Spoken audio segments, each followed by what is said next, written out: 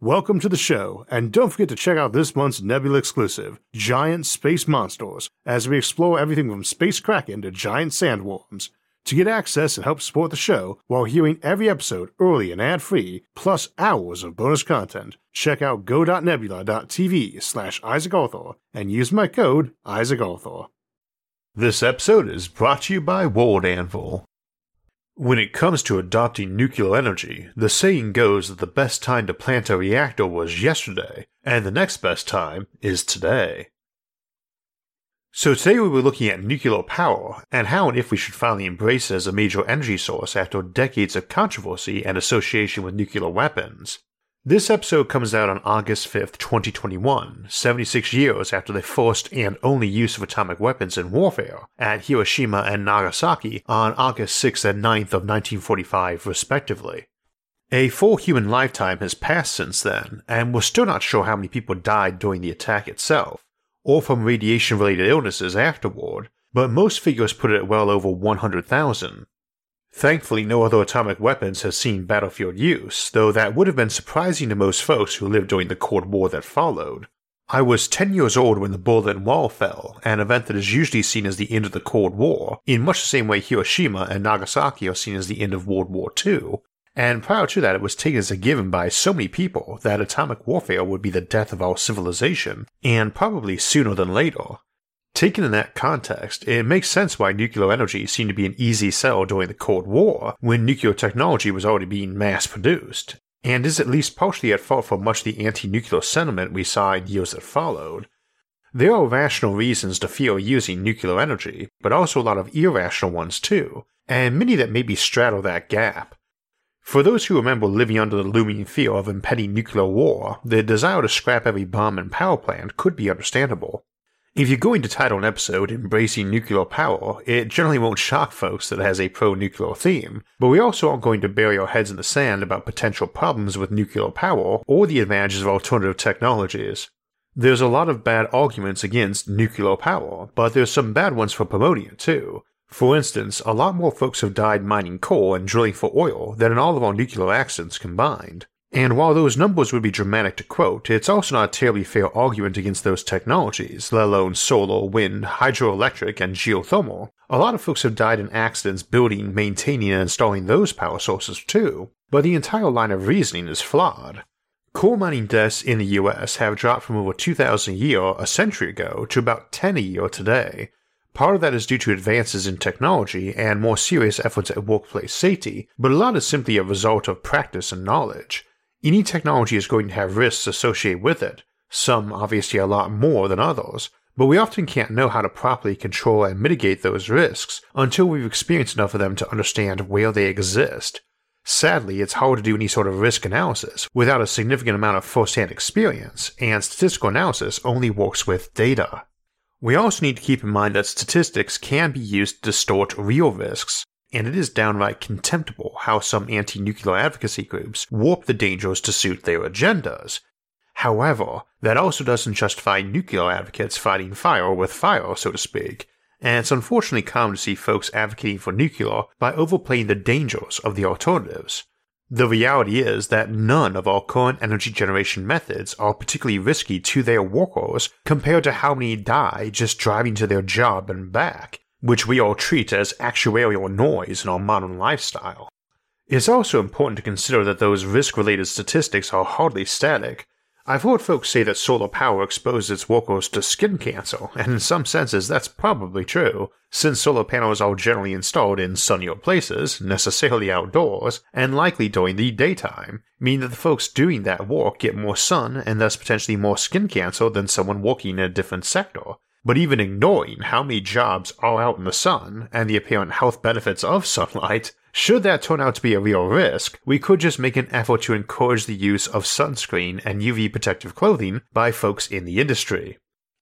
So to recap, while we're fairly free about being pro-nuclear on the show, as we go through some of the potential options for nuclear energy and its integration to our society, we will refrain from using fear of its alternatives as a motivating argument. Nuclear could only become a main power generation option if folks were comfortable with it, Between the constant bashing of renewable sources and the fact that much of our current grid depends on things we feel we know and understand, it is unsurprising to see an attitude towards sticking with the status quo and the devil we know, rather than taking a risk on something new.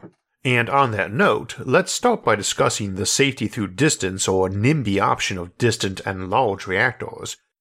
NIMBY, short for Not in My Backyard, is the concept for folks wanting something like garbage dumps or wind turbines, but nowhere near their own house. One way to allay fears of nuclear is just to have it far from where folks live in large numbers. We'll be discussing small reactors today too, but smaller is often less efficient in raw economic terms. Often bigger power plants generate more power per unit of fuel too, but an awful lot of your construction and operating costs also don't scale up evenly with size.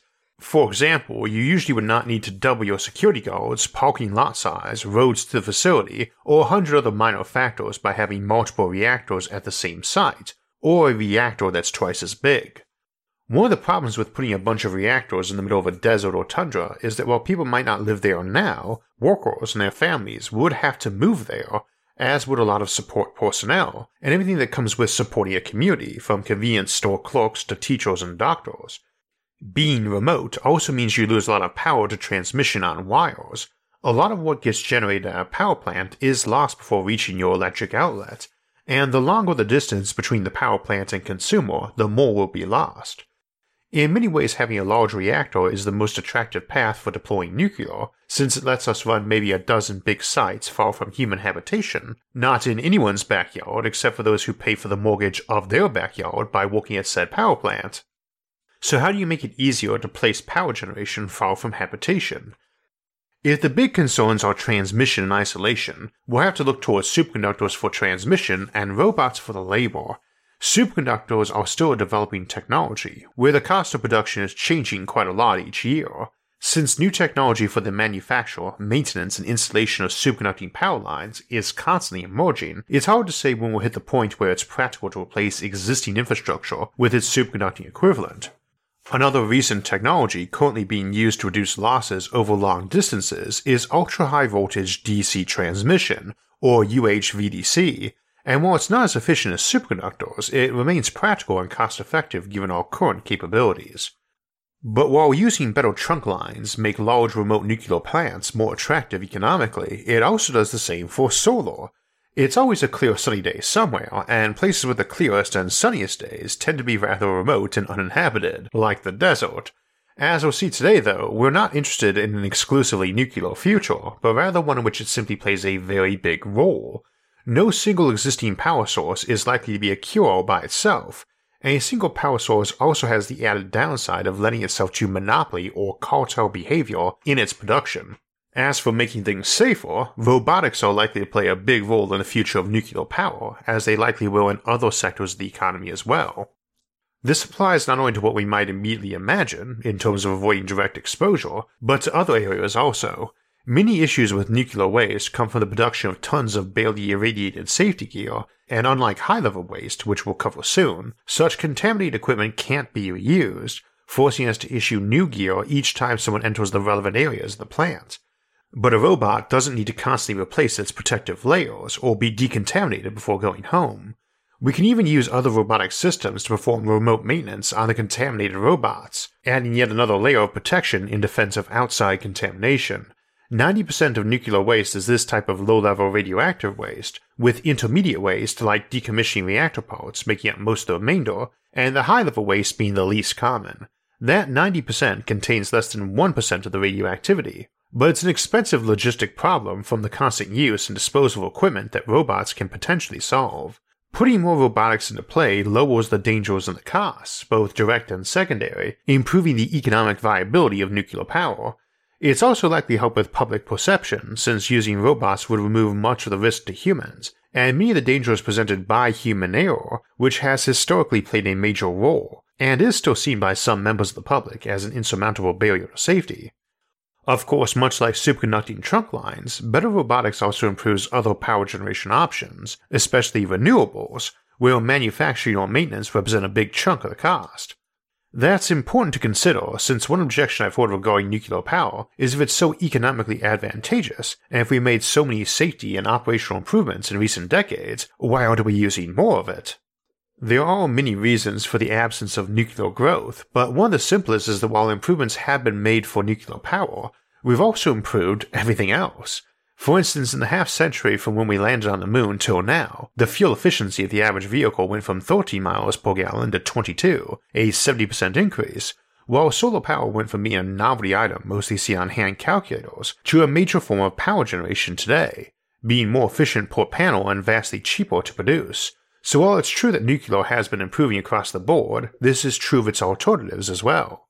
Speaking of those little solar hand calculators of my youth, part of the reason you don't see many solar-powered hand devices anymore has to do with the development of better batteries, and the invention of other technologies which allow us to complete many tasks on our smartphones or the cloud. Potential advancements in wireless recharging and improvements to batteries overall might strongly impact the future of handheld and portable devices, and we might also see nuclear emerge in an ultra-tiny form. The suggestion of having a small nuclear reactor or RTG in your pocket might raise some concerns, so it's probably wise to put those dangers into context with a quick look at the different kinds of radiation. Of the four major types of ionizing radiation, alpha, beta, gamma, and neutron, one of the least damaging and dangerous is beta, coming in under gamma's weaker cousins, X-rays and UV light. Beta particles consist of electrons and their antimatter counterparts, positrons. The best example of beta radiation is the banana equivalent dose, a unit of measure mostly used to make it clear how omnipresent radiation is, and how minimal its impact typically is. Bananas contain a lot of potassium, which has many isotopes, one of which is potassium-40, with a half-life of over 1 billion years, typically decaying into calcium by emitting an electron. This electron gets spat out rather fast, and it's like a little bullet slamming through the delicate machinery of organic cells. But because it's an electron, it interacts with nearly everything, and so it gets absorbed by any molecule it happens to encounter pretty quickly.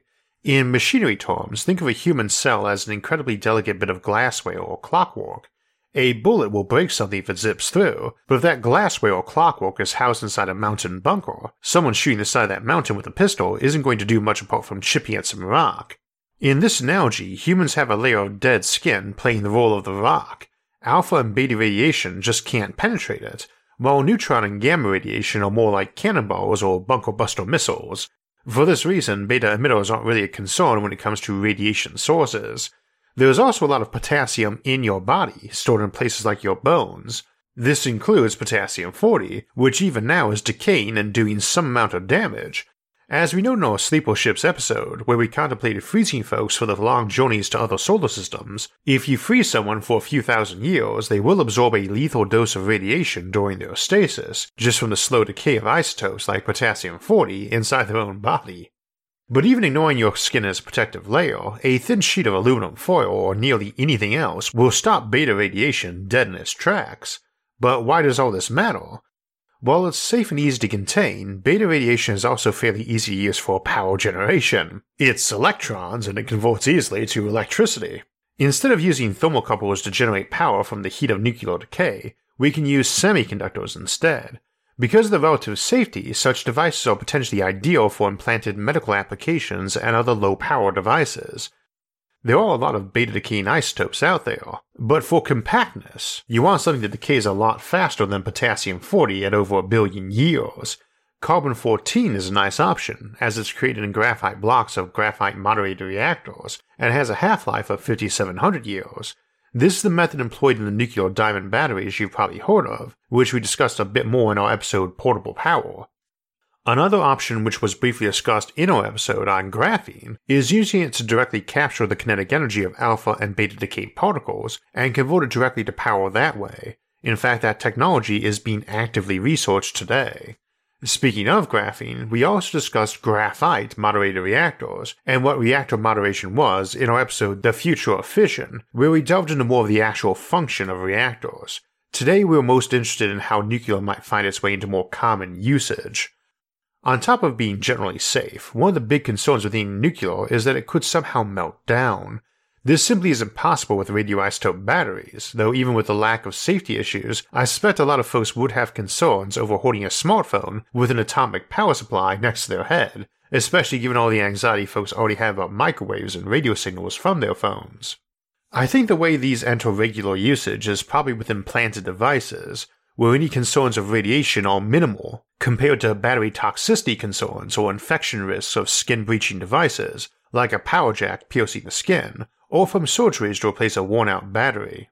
Implanted devices are also less likely than consumer gadgets to get burned up in accidental fire, to become litter, or to be improperly discarded in the general-purpose waste stream, and it's fair to acknowledge that casual disposal of radioactive objects, even weak and short-lived beta emitters, would be a concern. Although handily they would be easily detected and removed from garbage dumps or even garbage trucks, as radiation detectors are quite cheap and compact. This idea of radiation use for medical applications is already normalized to some extent, with most folks knowing about radiation therapy for cancer, and few people have issues with going for an X-ray. There's also a lot of very low draw devices where something as simple as a radioisotope generator is ideal, but they are specifically for more remote applications, and so don't strike me as a path toward humans embracing nuclear in their daily lives. Whereas for medical and cybernetic implants, you are embracing such power supplies in a very literal sense. So that's the mega huge option and the micro tiny option covered, and as for its role in space travel, we examine that in more detail in our episode The Nuclear Option. But what about the smaller modular reactors? What about thorium? And can't run your car?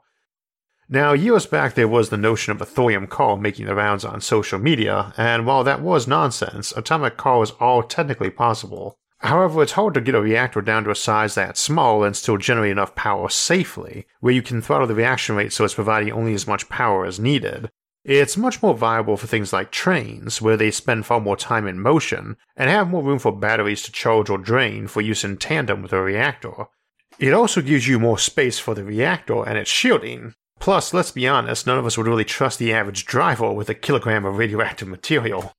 I don't see much likelihood for something smaller being used, like atomic buses or trucks, but I could imagine atomic freight trains being viable since in addition to having more space for the reactor and batteries, they are also on rails and have fewer risks associated with them than road-driven vehicles. It's also technically an option for airplanes, especially big ones, but the safety concern here and for trains is less about danger to the passenger than spreading a radioactive material in a crash. I also suspect that many people might be made uncomfortable traveling in such a vehicle. Another option might be large nuclear-powered cargo ships, particularly since this technology is already in use. The US concepted it back in the late 50s, and the Russians have a few nuclear-powered icebreaker and shipping hybrid vessels currently in service, but the problem with it is simply retraining the workforce to nuclear standards. If that can be done, much of the infrastructure to implement it is already in place, thanks to demand for nuclear-powered military vessels, so it might just be a matter of will, time, and economics. So I would not expect atomic vehicles to be the pathway for nuclear power getting into our lives more casually, at least not directly. Indirectly speaking, electric vehicles powered by nuclear energy are already a thing, especially in countries like France, which has the second highest nuclear power production on the planet, a close second to the entire US, and the highest per capita production by far. But once larger nuclear vehicles have taken hold, it could potentially spread to smaller applications. I'm a physicist. I've worked with radioactive samples, including plutonium, since I was a teenager. I know how it works, and I've lived near a nuclear power plant most of my life. Riding on an atomic train or plane wouldn't bother me, even in terms of possible vehicle accident. All the heavy metal flying around at high speeds is a lot more lethal than the radioactive material itself, and if the housing were to crack open, you can evacuate the spot and send in the robots to clean up the easily detectable radioactive bits. People can learn to relax around radiation as we do around fire, and we shouldn't assume a constant anxiety about all things nuclear is inherent to humans, any more than we constantly worry about using flammables like gasoline or natural gas constantly flowing around us in our vehicles and homes. Fire still kills far more people than nuclear power ever has, but most people don't get anxious roasting marshmallows. We're not just talking today about how we'll get to be comfortable with nuclear power, but what forms it will take if we manage to achieve that level of comfort. It is possible people might someday carry around a belt-strapped power plant as casually as we carry a phone or wallet today, if that comfort level were high enough, because we could make things that small, and being the source of your own wireless power grid has some advantages. But let's get to probably the most commonly discussed scenario these days for nuclear power to grow in our society, SMRs or small modular reactors. First, I should note that the term small is very relative, and what we're mostly talking about when we say small is the total amount of power generation compared to larger existing plants. A classic nuclear power plant looks like a big, almost monolithic industrial site, usually with a massive concrete cooling tower, and employs about a small town's worth of people. SMRs generate less than 300 megawatts, and some designs for very small reactors are only 15 megawatts. We just discussed nuclear power options in the sub-megawatt range for vehicles, and the milliwatt range for medical applications, so something generating enough power to supply thousands of homes doesn't seem small, much less very small. So too, when we say modular in this case, it mostly relates to construction and maintenance. With a modular reactor, much of this work could be done off-site in a controlled factory environment, then shipped as modules for assembly at the power plant site, speeding up construction and repairs, and enhancing both efficiency and safety. Factory production also means economies of scale and standardization of production, reducing the one-off construction costs and overhead associated with many larger power plant designs. As an additional boon, maintenance and quality control also improve with standardization and mass production you get from producing modules. I'll add as an aside that 3D printing might see a role in power plant construction too, an expansion on what we see with Oak Ridge's Transformational Challenge Reactor program 3D printing the reactor's core.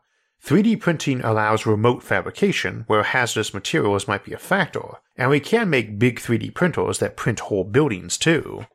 This might rival the advantages of off-site construction, but another advantage to modular forms is that you can pull out an entire section and replace it, or move things elsewhere for safe recycling and disposal. I think the popular view of SMRs when they show up as a reactor that you carry in the back of a truck or on a train car for rapid deployment, and while there are some models in development along those lines, I should note that this is not what's generally meant when the topic's discussed. The upper end of SMRs, like the 440 megawatt Rolls-Royce SMR, is around half the size of a big power plant, but it still has a construction time of years, and the plant itself takes up 4 hectares or 10 acres, which is only a tenth the size of most existing plants, but still about 9 football fields worth of space. So it's not something you can easily put in the middle of an existing city, albeit nobody is really clamoring for building them that close. But it's hardly huge, and we have plenty of shopping centers that dwarf that. Your typical Walmart plus parking lot is bigger, and this is still at the larger end of SMR designs. On the smaller end, we can start discussing thorium, though a full discussion is too large of a topic for today.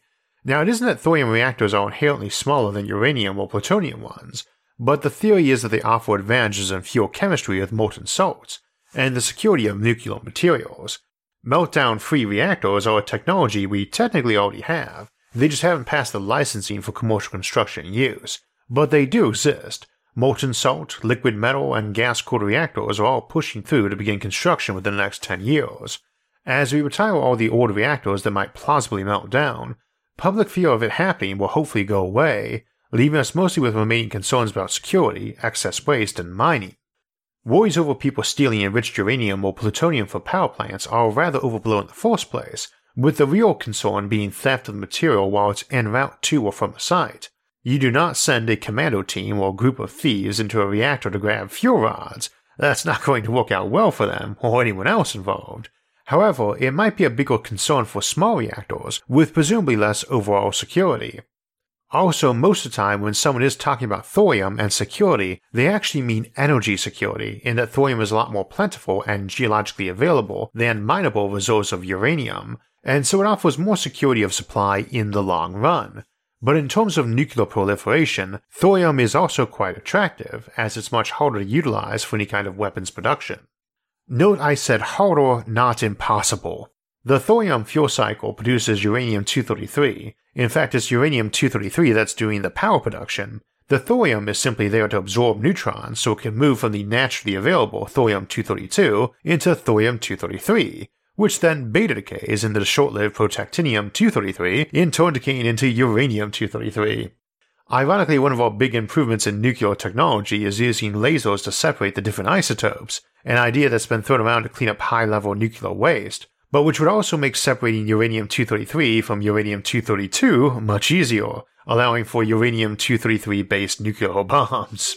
In the past, the US tested a uranium-233 based warhead and found it was otherwise too tricky to make and too inefficient to be practical, but laser separation might minimize the benefits of thorium from a nuclear proliferation standpoint.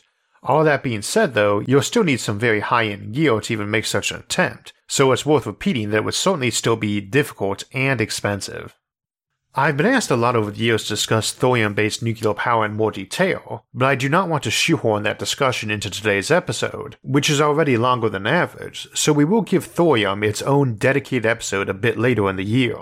For the moment, that covers the basic function, advantage, and concern.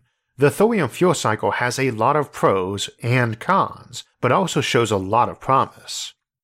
The exact function of classic and modern uranium reactors is discussed in more detail in our episode The Future of Fission, but the reality is how they work isn't terribly relevant to whether we use them more in the future, or how we might convince folks that we should. Fundamentally, the issue in convincing folks that radiation is mundane, and not some dangerous phantasmic boogeyman. It's everywhere around us, and really just particles moving quicker than normal, bouncing around till they get absorbed. There's no perfectly safe reactor, any more than there's a perfectly safe combustion engine. Trying to convince folks it's safe by statistics isn't likely to sway them, because we don't really process dangers in that way, and it's more in how they poke at us psychologically. Necessity and familiarity are what let us handle fire and knives constantly without excessive concerns, and that's one reason why communities around these power plants have really high approval of them, compared to communities that aren't. I've spent most of my life living inside of one, for instance, and never realized how much distrust other communities had of them until I went away to college to learn physics, so it wasn't a deeper knowledge of physics and radiation that made me feel comfortable with them, nor most of my neighbors who aren't physicists or nuclear engineers. As to necessity, that's a bit debatable in truth, because solar is shaping up to be a viable mainstay for power generation. It's just that the two of them together, fission plus the sun's own fusion giving us sunlight and wind, especially in tandem with better batteries and superconductors, offers us true energy security. There's enough uranium to last us a long time, centuries, even without using breeder reactors, seawater extraction, or thorium, all of which offer far more. If we can't get fusion working by then it probably can't be done, and we have to switch to solar exclusively at some point. But that's okay too, since space-based solar is great at Earth's orbit. See our episode Power Satellites for more on that. A good case can be made that we'll have good solar or even fusion long before we run out of fissionable material or even conventional fossil fuels. Some might argue that investing into fission-based power infrastructure simply switches focus away from other renewables in what is often perceived to be a deadline or race to get off fossil fuels. But as I touched on earlier, while I think we should use more fission power, I don't think that our arguments against it are irrational either. There is also the argument that we should instead be investing our power infrastructure money in fusion research, in a type of Manhattan Project, to free us from energy production waste, but there's no guarantee that it would succeed, or that it would free us from that waste. As a reminder, nuclear fusion produces radiation too. Ironically, one of the most fear-mongering concerns about nuclear energy, that it will encourage weapon proliferation, is also the one I believe to be most inaccurate. It's a strange way to think of it, but I've always thought of the fight against nuclear proliferation as a bit of a lost cause. There's no particular secret to building an atomic bomb, and any nation with a handful of decent physicists and engineers could throw together a decent design in short order if they couldn't just steal or buy one from another power, so it's always been more about keeping the enriched material away. The thing is, 3D printing, robotics, and improvements in material processing, not to mention conventional explosives and switches, make building bombs vastly easier than it was in the 1940s and 50s, so I don't think you could really keep a modern nation from having one except by threats and coercion. And given that atomic bombs are often seen by nations as the ultimate defense, people can only play so rough with you if you've got them, I tend to think of preventing nuclear proliferation by controlling fissionable materials and enrichment processes as a bit of a lost cause in the long term, and that other methods would have to be utilized. Presumably soft power and other techniques can be effective, given that most nations could have nukes if they wanted, but still do not have them, and there's really not much point in having them secretly if your intent is to use them as deterrents. Possibly not the most cheerful note to end on, but if that turns out to be the case, it might be that the reason we embrace nuclear power is the same one that probably encouraged us during the Cold War. If having nuclear power plants isn't seen as increasing the odds of anyone getting the bomb, then a lot of the concerns about those power plants will simply go away. Admittedly, it does leave the door open for a lot of other concerns. But once we can move past the initial fear, I suspect it's likely that solutions for those issues will be easier to find. And while we can speculate all day about what improvements we will make to solar or wind, or when fusion might finally be ready, all those improvements are speculative at best, and we never really know how the economics of it will work out until it's actually done. We have nuclear now, and we've had safer and more efficient designs for decades, but we've resisted using them largely because of fear. So far, our version of nuclear hasn't made us any safer or kept us away from nuclear war. Instead, it's led to a continued reliance on an ever-dwindling supply of fossil fuels, whose environmental and health effects outweigh any of the risks that even the harshest critics have levied on nuclear. The time to switch to nuclear power isn't tomorrow or a decade from now if alternative energy sources don't pan out as well as we'd hope. The time was decades ago, and it could have brought us much more prosperity and much less environmental harm. But because we missed a great chance then, does not mean we shouldn't adopt nuclear energy now, merely that we should take the opportunity while we have the chance for cheaper, cleaner sources of power. All that's holding us back is our willingness to use it. We've never been cowards about dangerous technology, and shouldn't let ourselves flinch from something as tiny as an atom. Something that probably represents one of the biggest background sources of resistance to nuclear power is just how much media we have showing post-apocalyptic wastelands, though they happen to make for some great fiction. From video games like Fallout to classic pen and paper role-playing games like Rifts. Now, odds are pretty good if you're a channel regular, you've watched or read a lot of sci-fi and fantasy, rattled around your fair share of 20-sided dice, and dreamed up some worlds or stories for your own amusement or possibly for a novel. A lot of the time, the hardest part of turning your ideas into a game or story is simply having a good world-building toolset that lets you quickly create and easily organize all the ideas going through your head. And if you're running an RPG, of making it easily accessible and clearly understandable to your players. That's where World Anvil, the award-winning world-building toolset, comes in. Over the years, I've helped create settings for books, video games, and tons of RPGs, and World Anvil is the tool for creators I've always wished for. It's quick and easy to learn, for you and your players, but has so many additional handy features, and has an amazing set of tutorials walking you through how to use them that also inspires you in many new ways to use them to improve your setting.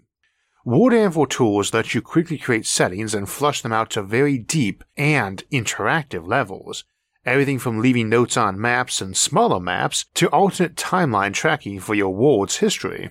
Whether you're managing a campaign or writing a novel, whether you're making city or dungeon maps or family genealogies, whether it's sci-fi or fantasy genres, World Anvil lets you forge your setting better and easier than anything I've ever worked with before. And it has a free version so you can share it with others, and selectively so they're not seeing secret content. And you can also incorporate ways to monetize your content, such as Patreon or Ko-fi or your own storefront. World Anvil offers Wikipedia-like articles for your world setting, interactive maps, timelines, an RPG campaign manager, and a full novel writing software. All the tools you'll need to run your RPG campaign or write your novel and never lose your notes again. If you'd like to give World Anvil a try and let it help you forge new worlds, just click the link in this episode's description. So this wraps us up for today, but we're just getting started for August, and next week we'll look at what the next space station after the ISS will be, before we have our mid-month Sci-Fi Sunday episode, Alien Artifacts and Xenoarchaeology, on August 15th. Then in 2 weeks we'll look at fusion propulsion designs and concepts for spaceships before closing the month out by heading all the way out to the edge of the universe on Thursday, August 26th. Then we'll have our monthly livestream Q&A on Sunday, August 29th at 4 p.m. Eastern Time. If you want to know us when those and other episodes come out, make sure to subscribe to the channel. And if you'd like to help support future episodes, you can donate to us on Patreon or on our website, isaacarthur.net, which I'll link in the episode description below, along with all of our various social media forums, where you can get updates and chat with others about the concepts in the episodes and many other futuristic ideas. You can also follow us on iTunes, SoundCloud, or Spotify to get our audio-only versions of the show. Until next time, thanks for watching, and have a great week.